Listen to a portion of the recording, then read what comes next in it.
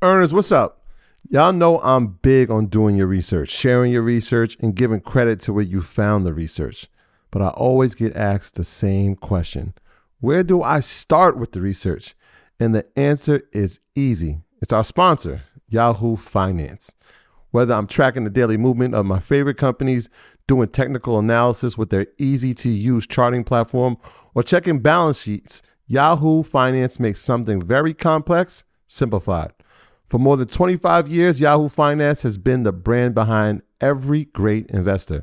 Whether you're a seasoned investor or you're looking for extra guidance, Yahoo Finance gives you all the tools and data you need in one place. They're the #1 finance destination, producing a holistic look at the financial news cycle, including breaking news, original editorial perspectives, analyst ratings, independent research, customizable charts, and so much more. You could actually securely link your brokerage accounts for a unified view of your wealth, including your 401k and other investments. A comprehensive perspective is what sets apart great investors, and it's how Yahoo Finance ensures you have the insight to look at your wealth in its entirety. With a community of over 90 million users each month, the real strength is helping you on your way to financial success. For comprehensive financial news and analysis, visit the brand behind every great investor, yahoofinance.com. The #1 financial destination. That's yahoofinance.com. You heard me, yahoofinance.com. Don't wait. Don't hesitate. I use it. You should go over there and start using it now. Earners, what's up? Look, I want to give y'all a little peek behind the curtain of producing Earn Your Leisure. It's a lot more than just sitting down and chatting. It involves meticulous planning, recording, editing, and then promoting each episode to ensure it reaches all of you. And if you picked up any of our merch, then you know there's a whole extra layer of logistics, from inventory management to shipping. Running a podcast is like running a small business.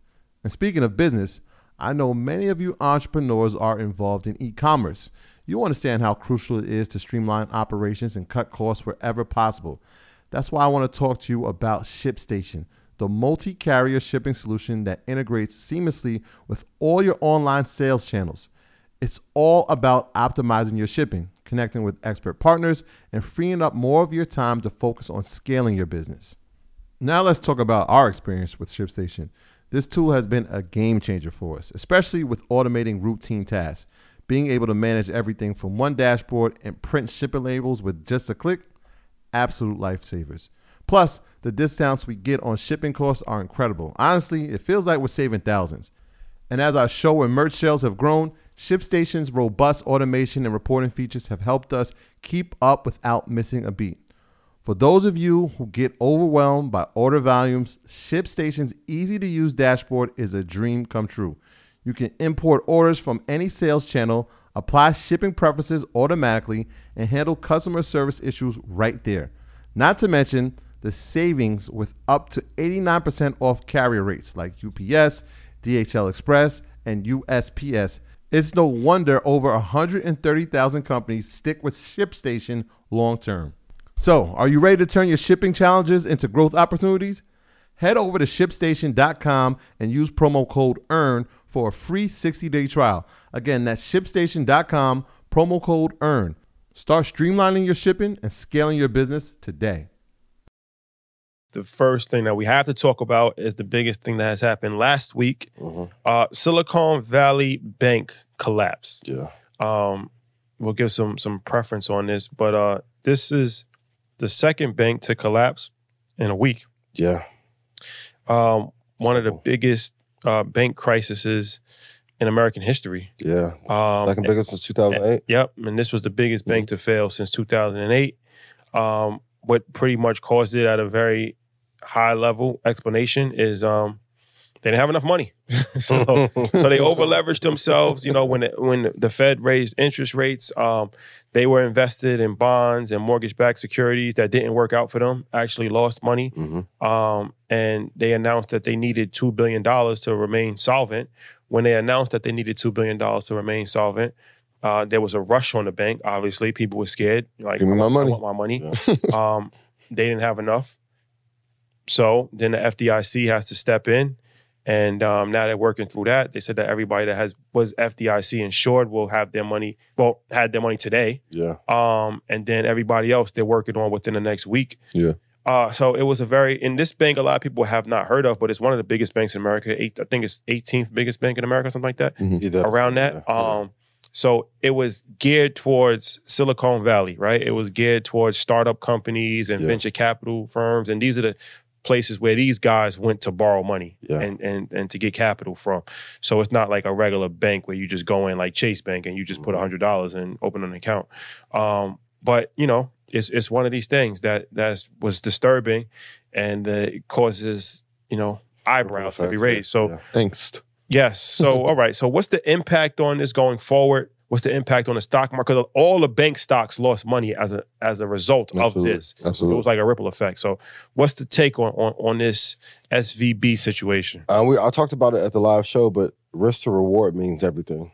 So if I came to anyone and said, hey, I'm going to loan out money to startup companies that have between 1 to 100 employees, the net margin is anywhere from 3% to 15%, and I'm going to try and offset it by investing in bonds and mortgage-backed securities, instant fail. You're like, this is the worst business plan ever. Yeah. And they were overcapitalized. We'll talk about it later, but I think the angel and VC environment has to change dramatically because they're funding all of these companies. Just want to add to what you're saying, because that's a great point. When we think about the time period of when these loans are taking place, low interest rates, right? So zero. Right? We're talking about the lowest interest rates. And if we've watched the market, right, we've seen what interest rates being raised has done to tech companies, right? So think about now when you had low interest rates and you're giving loans to tech companies, when those interest rates rise, there's going to be an inverse effect. I'll start losing. Right. So like the pandemic, we saw all these startups. Yeah. Right. We saw all these companies IPO. We saw a bunch of SPACs. Now, pandemic is over. Thing in the past. Yeah. Interest rates have risen. Now you're starting to see these effects. Obviously, we see it from companies, but now you see it from a bank. It's like, here it comes. Right. These are delayed reactions to some of these decisions, like the Fed rate getting raised. It's like, oh, it sounds great. Oh, it's a quarter point. Oh, it's 3/4 of a point. Oh, it's It's like after a while, it's like, wait, what is the long-term effect? Because we don't see it in the short term. And they're sweeping it under the rug. I said it, but I think it's interesting they announced this news the weekend of the Oscars. So now you get to see Brad Pitt, hopefully, nobody gets slapped on stage, right? They're going to recover it again on Monday about what happened, but so you kind of sweeping it under the rug to soften the blow post to announcing it midweek or Friday morning. Then on top of that, Yellen has announced that the government is not going to bail the bank out. Oof. So the long-term effects is like a lot of banks are going to go under, and it sets up for JP Morgan, Bank of America, the big four, to become even bigger. Right. Because you're thinking in terms of there's money there. Yep. People are insured, but you're going to have to lose all those customers. Yes. And so if you're losing customers, they're going to have to go somewhere. And you need safety. Pete was telling me earlier, it was some memes going around about risk mitigation. Like the risk management team was throwing water at a fire that's on the 33rd floor, and he's throwing water on the first floor. It's like all of these companies that got funded, most of them weren't even profitable. Right. Like if you look even at the acquisition of Slack, and this won't affect big tech, like Microsoft, Meta, it won't affect them, but smaller companies that are getting started, it's going to affect them dramatically. But even take Salesforce paying $2 billion for Slack. And then the team of Slack, the management team wasn't using Slack to even communicate on a day-to-day basis. They was using WhatsApp and Telegram. It was just insane. And I hate to say it, but this is the Lehman of this generation. Yeah. Hands down. And it's tech-driven. The unfortunate part is that some of these startups do employ people. Right? And so now if the bank has dissolved, right, think about the payroll of those people who are now able to make payroll. It's over. Hopefully a bridge loan or something will be given, but no, it's going to be over. And we have to be very honest. When everything was riding high, I said it before, they're going to let us get money in 2020 for the disaster that's going to come. But you have to check the financial solvency score of your bank. That just means is your bank have a high probability of going broke. Google it, call them up, ask them what the score is. If they won't tell you what the score is, probably should take your money out. Yeah. Yeah. And then also what we talked about on stage Saturday about this is that there's a few different lessons here. So this was a bank where most institutions had their money, not retail investors, but retail investors can still learn from this, right? Whereas a lot of people, historically, especially in our community, they're like, well, I don't trust investments. I don't understand investing. It's too risky. I'd rather just put my money in a bank because I know it's safe. And the crazy thing about that philosophy is that banks invest your money. Yes. Right? So this was, like I said, the reason why this bank failed is that their investments didn't work out for them. Yeah. But the overarching lesson here is that banks invest your money. So you putting money in a bank account saying that you don't want to invest is crazy because the money that you're putting in the bank account is actually They're using your capital to invest. Right. And this is the crazy part. They were using the active customer deposits as soon as they came in to try and offset the losses. Yeah, That's fraud. We've said this plenty of times. Just like you go to the bank, you ask for $5,000. Yeah. You got to call in before 10. You got to call in before. Most people think like, yo, the bank they should have the money. Why? Right? But this is the reason, because it's actively being put out to use as a tool. And unfortunately, it's going to be a squeeze on regional banks. So if you're with a smaller bank in Midwest, where I'm from, man, those risk controls are going to get tightened. Loan parameters are going to get tightened. I feel bad for like small business owners. Like they're not going to be able to loan out money as easily. And according to what Dave was saying, it's a big crash coming. Yeah. Pretty soon. So those regulations are going to get even tighter. Yeah, I was listening to Fat Joe, and he was talking about how he shout out to Fat Joe, Joey Craig. He was talking about how he banks with a regional bank. Unless, if he had $3 million and they only insure $250, what are they going to do with the rest of my money? You talked about that as far as this is concerned? Yeah. Not saying that he was invested in this one. No, I'm just saying he was giving commentary. He was giving commentary on SVB. On Instagram? Yeah. You did a live about it. I was like, I'm gonna check that out. Yeah, that's interesting because I'm like, yo, Joey, like he knows, like he stepped in. He stepped in. So even when he sees us sometimes, he saw who a political figure was, who I didn't even recognize. He's like, yo, guys, I'm teaching you, like, yo, you're earning your leads. You should know these things. And I'm like, yo, bro, we tapped in, but he's tapped in. So what I heard this commentary on, I'm like, yo, that's important because even like when we were saying, like, yeah, and I know people like, I don't have 250,000, but at some point, like, you may start a business and it may grow stat, and if your business, that amount is insured. But yeah, what happens to the rest? Even if you have 5,000, it's not a well-known bank.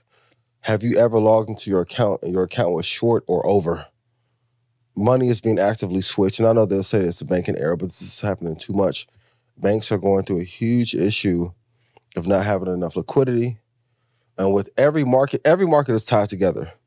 NFT, crypto, stock market, mutual funds. Like even people who thought they had mutual funds through SVB called, and SVB owned the mutual fund.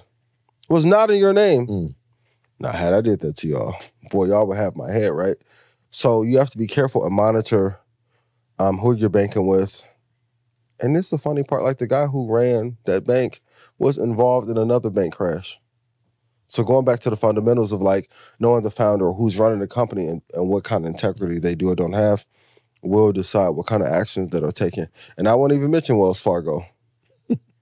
And other banks that introduce the scamming era. Like, come on, scamming man. Era. And then also it's important to understand, we talked about this yesterday too, you got to diversify. You shouldn't put all your money in just a bank. Yeah. And this is why investing is important, because you should have emergency funds. That's important. But at a certain point, you got to start diversifying. So whether it's in stocks, whether it's in real estate, whether it's in, private equity, putting money into different other businesses, you got to start thinking strategically, like where can I put this money now? You just don't want to put money into something that's going to lose money because that's not beneficial. But now you have to actually start playing the game. It's like Monopoly. When you don't win Monopoly by just having the most money. You win Monopoly by having the hotels or the houses. Because then when they land on your hotel, your house, then they have to pay you, right? That's how you actually win Monopoly. Because I've won Monopoly 2 times in the last 2 weeks. I'm like the Monopoly champion at this point. Who you beat? Who you playing? Well, I beat my dad. It was my dad, my niece, and my son. Gotcha. And then the other time it was my niece, my son, and my sister. Gotcha. I'll give you the first one because your dad's legit. No disrespect. The second one don't count? Second one, question. I got strategy. There's all types of different rules you can do to cheat the game. It's all about strategy. All right. My graduates from my school being Forbes, bag drop. Bag drop. A mic drop. Bag drop. Bag drop.